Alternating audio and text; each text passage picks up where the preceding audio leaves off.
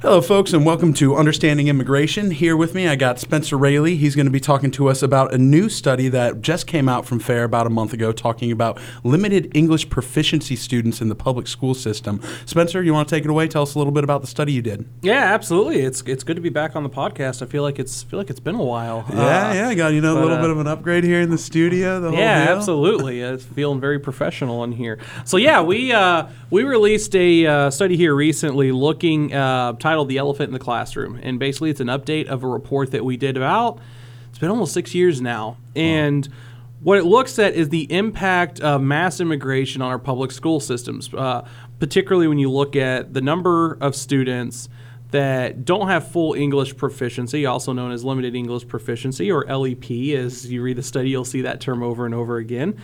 And not just the numbers, where they're at, et cetera, but also the costs that go along with it, performance metrics, and some of the social impacts as well. The report, we found that there are approximately 5.1 million LEP students in American public schools, which is an increase from 6 years ago, that are costing Americans approximately $78 billion, excuse me. And that's an increase of, very, very important distinction. That's an increase of $18.8 billion since 2016. So massive numbers. Things aren't getting any better.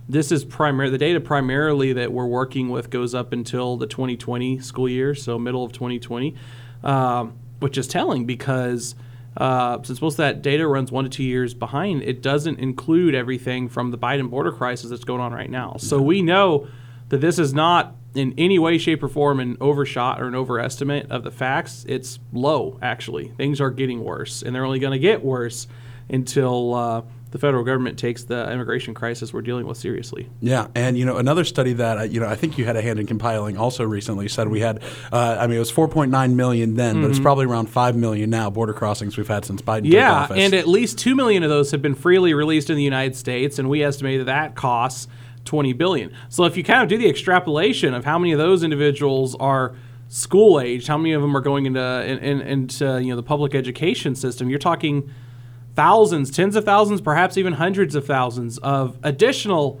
LEP students entering our schools on top of what we have in our report here, which is really alarming because what we found was that schools were already getting really close to their breaking point, which means now who knows how many of them are, have crossed the Rubicon to where it's going to be almost impossible to repair the damage. Yeah, I know what you mean. So, LEP, we talked a little bit about the term, limited English proficient. When we're coming to this term, is this strictly illegal migrant, children? Is this people who are, limited English proficiency, but their parents are still citizens? What does that look like? Right. It's a combination of all those things. We found that a majority of them are either illegal aliens themselves or the children of illegal aliens. So the students may actually be U.S. citizens because they were born in the United States, which gives them citizenship essentially no matter what, even if their parents are illegal aliens.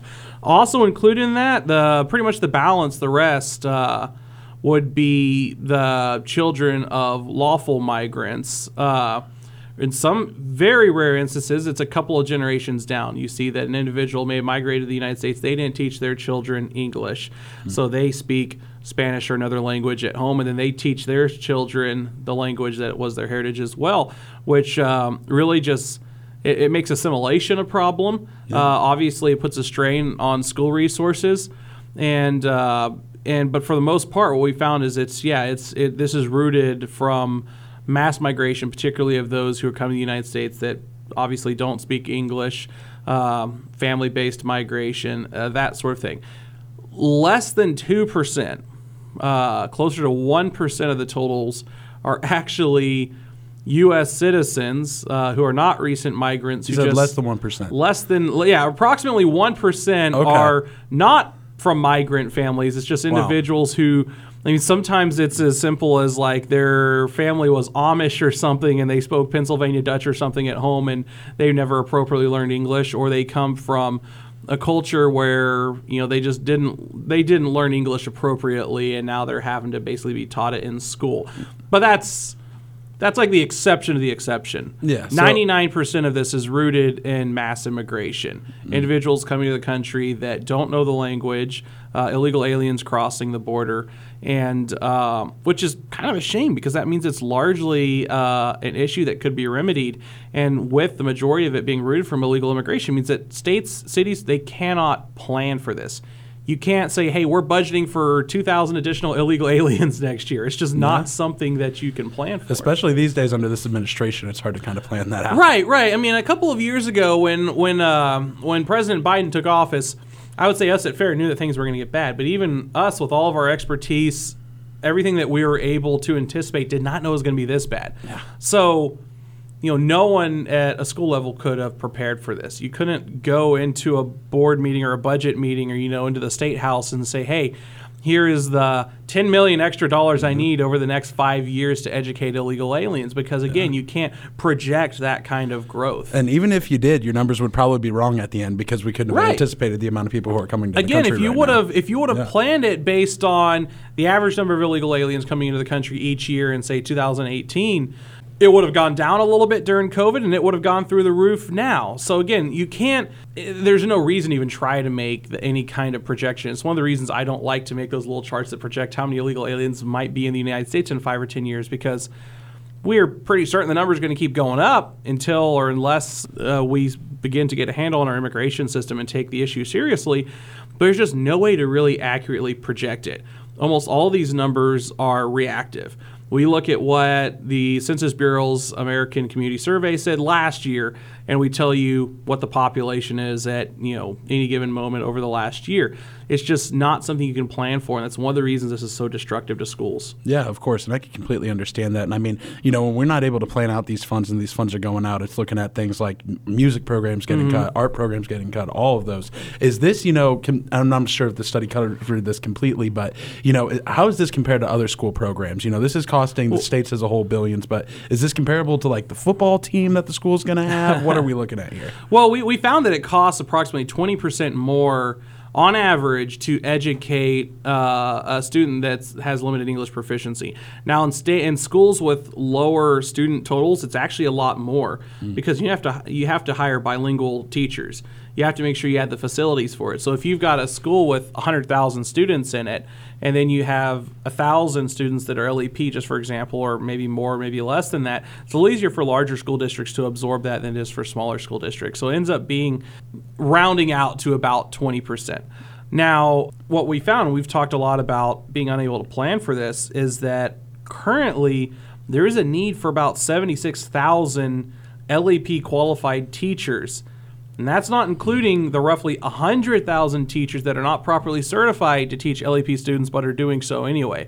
So yeah, you're talking about how does this impact or how does this compare to other programs.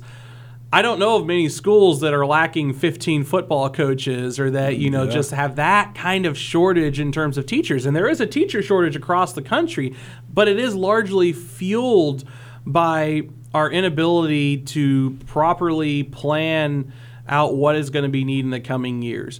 We can plan for things like how many new students might be in our schools the next year based on birth rates, how many preschoolers do we have right now, what is the average inflow of people coming to the country or to the school district from other parts of the country, or even averaging out legal immigration in the United States. You just can't do that for illegal immigration, where they're going to end up. And in today's day and age, when is President Biden going to do a night flight and dump 1,000 illegal aliens into your city? It just can't be planned. And so really it's getting to a point where it's dwarfing all of the other issues, and there are many issues that public schools are dealing with right now, but it's really starting to dwarf that, and it's starting to have an impact on performance metrics as well. Yeah, I could definitely believe that. Instead of the teacher shortage, we have a specialized teacher shortage. Right, so, right. Hey, any of those job seekers out there, make sure you're taking notes on this one here. So, with all that going down, I mean, this is just some astronomical numbers that we're looking at and some astronomical costs to schools. Do we see this focusing more, is this an all 50 states problem, or are we saying, Texas is really bearing the brunt of this, California's bearing the brunt of this? What does the study say? Well, obviously, states along the border, states that have a higher immigrant population, a higher illegal immigrant population are going to see higher figures. Texas, California, a few other states, New York. Now this is costing more than $1 billion a year. Wow. But even states where you wouldn't think this is as big of an issue, such as the Dakotas or Montana or Maine, you're talking about a price tag in the tens and even hundreds of millions of dollars. And again, that's because, and we've said it time and time again here at FAIR, every state has become a border state. This isn't just something that's impacting, Laredo or McAllen in Texas or Tucson, Arizona, or Phoenix or San Diego. Illegal aliens are going everywhere in the United States, wherever there are economic opportunities, and so it's become an issue in all of these states. In fact, one of the cities, we looked at a few kind of case studies in the report. One of the cities we looked at was Indianapolis. And we saw that the illegal alien, or the LEP population in their schools over the last decade or so has grown almost fourfold. Wow. It's grown at an alarming rate because more and more illegal aliens, as they see that, hey, ICE isn't going to deport me. The federal government isn't really taking their job seriously. They did somewhat during the Trump administration, but they certainly aren't now. That makes them feel emboldened to actually move around the country freely. And of course, we're seeing it even more concentrated in areas where illegal aliens can get driver's licenses, where benefits are available. So obviously, California, Illinois, New York, states like that are very accommodating to illegal aliens are bearing the brunt of this. Taxpayers there are paying, in some instances, more than $1 billion a year for these programs, born almost solely out of the irresponsible immigration programs that we are administrating in the United States today. Yeah. And I mean, this has to be taking an overall fault on education. The fact that we have to focus on making sure that we're educating kids in English before we're educating them in reading, before we're educating them in math, anything along those lines. Has there been a hit in the overall sort of education levels of United States students because of this entire impact? Well, absolutely. There's actually been a new term invented over the last 15 years. I think the acronym is LTEL, Long-Term English Learners. Wow. Because when you have so many students that don't speak the language at an acceptable level entering the school system, and you don't have enough teachers to properly teach them English, how can you expect them to learn English? And if you can't speak English properly, how are you going to learn the other subjects in school? So what we found is less than 5% of 12th grade LEP students gain acceptable proficiency by state standards in either math or English. It's not just an English issue. They don't learn to speak English. They're not finding success in math. They're not finding success in social studies and all the other topics as well. So essentially what we're doing with an irresponsible immigration system is we're setting these students up, these children up for a lifetime of failure, because if they are able to even get a degree in their hand, they weren't getting the quality of education that they needed, and they aren't really having any opportunity beyond that because they're not learning these subjects that are so vital and so important to succeed in America today. Mm-hmm. Also very concerning, we learned in this study in our reporting that this is starting to impact non-LEP students as well. The children of migrants who came here the right way, who learned English, who insisted their children speak English at home and learn the language. It's also impacting native-born Americans. People have been here for generations because these schools have to take resources that are needed in those programs and divert them to educating the children of immigrants who don't speak the language. Everyone ends up suffering. And it's really problematic because so many people talk about these illegal aliens, migrants, everyone, they just want to come here and work. But when you don't have a responsible immigration system, it ends up being the people who have no say in this whatsoever. Children can't vote. They can't go to a town hall meeting and ask questions. It ends up hurting them the most, and we're setting them up for a lifetime of difficulty because our education systems are starting to struggle under the weight of these astronomical costs, the burdens, the lack of teachers, the lack of facilities even in some instances, and it's only getting worse. Yeah, and struggling under all that weight, I mean, do we think that some of these schools are eventually going to fold? It's going to, this small town school in North Dakota, they're spending all this money on making sure they have LEP professionals, everything along those lines. Do we get to the point where this cost is so astronomical they just have to shut down? At this point, I think what you're seeing more of is an increase in property taxes in states where schools are funded by property taxes, other taxes in order to pay for education. things like that, which is, again, damaging in a time when inflation is increasing at, all-time rates. We're in the middle of a recession. There are still individuals looking for full gainful employment after COVID-19. This is not a great time to suddenly be able to say, hey, we need to take more of your hard-earned money as Americans in order to fund portions of our education born out of our irresponsible immigration policies. And this is really interesting because you're seeing, more and more parents showing up at the polls out of concern for their children's education, their children's future. If education wasn't on the ballot, Glenn Youngkin probably wouldn't be governor in Virginia. We're starting to see that in other parts of the country as well. We're seeing protests with so many of the concerns that are going on in the schools.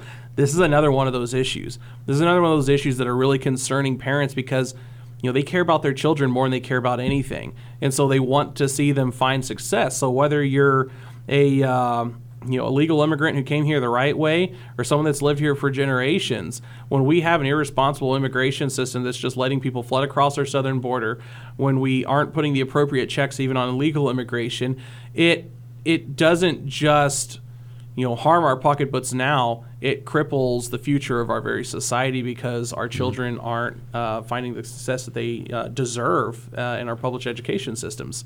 Yeah. No, I mean, you could definitely tell just through, whether it's, all the costs that are associated, or whether it's through not being able to learn all those things. Is there a way we're going to be able to turn this around? Because it kind of seems like, we're past the breaking point with spending. We're past the breaking point where it's starting to hurt the education of people who would have originally been in the school system already. Right. I mean, what do we see here? Is there any remedy other than, building the wall, or what do you see? Well, this really started becoming a problem when a Supreme Court case was decided called Plyler v. Doe, which essentially ruled that the children of illegal aliens and the children of migrants who may not speak English properly deserved state-funded education. Now, I don't think anyone wants to advocate for kicking children out of schools. We want to see all children have an opportunity for success. But for individuals who have just come to the United States who haven't contributed much in taxes, and we found that illegal aliens in general are a net burden to taxpayers, it really cripples school districts when they can't, quite frankly, charge tuition for these children to come and attend school in their districts. So overturning Plyler v. Doe would be a huge ask, something that's probably not going to happen in its entirety. But you could see parts of these mandates overturned. You could see states being able to potentially even sue the federal government, showing that they have standing due to the economic and social burden that's placed on schools by illegal immigration, to be able to tell the federal government that if you are going to saddle us with this unfunded mandate, you need to start shelling out part of the cost. You need to start helping us out with some of this, or you need to allow us to charge some form of tuition, find some way to actually require that illegal alien families actually bear some of this burden. Because at this point, already the federal government contributes approximately 10% of the costs that go to the public school systems.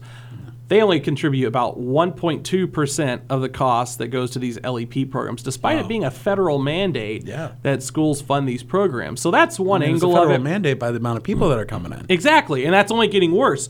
So the other thing is obviously getting a handle on the illegal immigration issues that we have at the southern border, whether that's building the wall, probably even more importantly at this point is actually enforcing our immigration laws.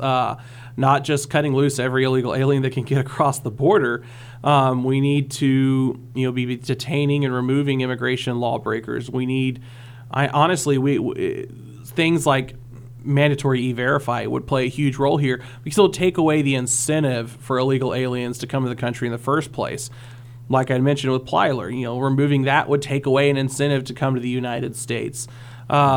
Making sure that other state benefits, if states want to take this seriously and get involved in the fight, where they can, would be to make sure that illegal aliens aren't getting driver's licenses, state benefits, in-state tuition at colleges, things like that. All these would deter illegal aliens from settling in their state, but it would also free up the state coffers, to be able to redirect more money towards schools in the first place. So those are two major things that would really help. And honestly, the third point, one that we have seen proposed that Congress could act on, and it'd be really great to see if the Republicans take back at least the House this fall, would be to reintroduce the RAISE Act, because one of the important things the RAISE Act required were that potential migrants be able to show some fluency in English.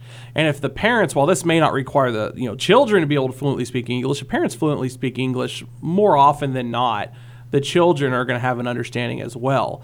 And if that becomes a primary language, then these students aren't going to be lingering in LEP programs for the duration of their time in the public school system in the United States. So there are a lot of solutions for this, and I think that's sometimes what really kind of is almost maddening here, is it's not like we're just beating the drum on a problem that you can't easily, really fix. This is something that a lot of damage has been done, but we can turn the ship around. We can start to see improvement in some of these areas. It's just going to take some action from Congress. And even though we know Congress is in deadlock and it's very unlikely that many immigration measures will even be passed if Republicans win back the House and Senate, unless there's a landslide and they somehow got 60 Senate votes, which is pretty much an impossibility, you would still have the President of the United States for at least the next 2 years would be Joe Biden, who has shown no interest in any kind of responsible immigration policy. But even with all of that, states can take action. There are good conservative states out there who take the immigration topic seriously, that have a lot of room for improvement. Things like removing in-state tuition, making sure illegal aliens can't get driver's licenses or benefits, that sort of thing. There's a lot that can be done at the state and local level. There are quite a few possible solutions out there that could be employed for this. And it's just crucial that they're considered, because if they're not, again, so many of these schools are going to get to this point of no return where they're either just going to have to accept that, hey, our children aren't getting the same education they used to, or they're going to have to drastically increase, the funding that goes into these schools, which means more taxpayer dollars in order to hire the personnel necessary to teach limited English proficient students. Yeah. And I mean, you'd think all this, pro-immigration administration here, they'd be willing to give some sort of federal dollars to sort of help this idea. I mean, you said it was around 1% It's about of the 1%, money. Yeah. and I think we keep seeing it.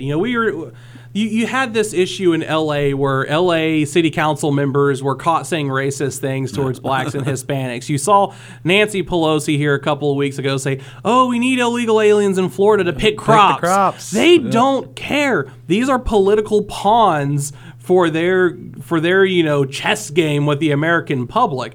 So they don't care if they're getting a good education or not. They just want them more and more migrants to come into the country, hopefully give them citizenship as fast as possible so they vote for their policies, so they can fundamentally change the social fabric of the United States, and more importantly, so they have cheap labor for their crony capitalist. They're just. I mean, that's really what it comes down to, because you would think, based on what you see, the Democratic Party, the mass immigration lobby, what they say on Twitter, what they get in front of the cameras and say, what they accuse us of opposing, you would think that their first response would be, our schools need help? Well, let's redirect money to the schools to make sure that these students are getting what they need. But you never hear that.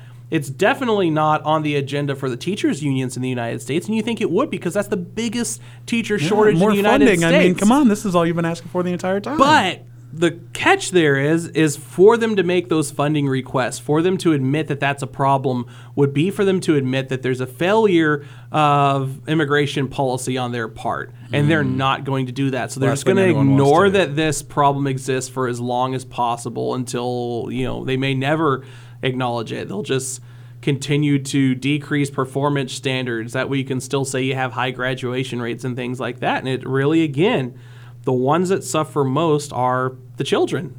And it's really a tragedy because they don't deserve this. Yeah, I mean, they're not getting the proper education that they deserve, that our system is supposed to provide for them right there. Right. Is there any way where these schools, I mean, because obviously it doesn't seem like there's any sort of policy, sort of changes which are going to be coming out, which are going to help this situation. Mm-hmm. Is there any way these schools could try to remedy it on their own? I mean, did you have just one LEP classroom, something along those lines? Would that even help? Well, I think what we all know is, teachers are some of the most resourceful people that you'll ever meet. They're trying their best to find avenues to make this work. But again, there's ultimately only so much you can do without the proper resources. And so, again, I think the best thing that teachers, students, or school districts can do is to continue to shine a light on this issue, let their state leaders know, let their constituents know, this is the problem, this is what we're up against, this is what we need. Because again, we're seeing that when parents become aware of some of these issues, they react. So many parents during COVID saw some of the stuff that their children were being taught for the first time, when they were watching their classes via Zoom. And if they didn't support it, they got involved. And that's why we see so much. That's why we see education being up at the very nearly the top of issues that voters are concerned about this fall. And so reports like this puts it on the radar for voters. And I think it's important that teachers aren't afraid, that school districts aren't afraid to say, hey, this is a big issue. Because again, if they really want to get into the fight, you could argue that there is standing for these school districts, for these states to actually sue the federal government for the unfunded mandate that they're required. And that, with the strong Supreme Court that we have right now, could lead to at least elements of Plyler v.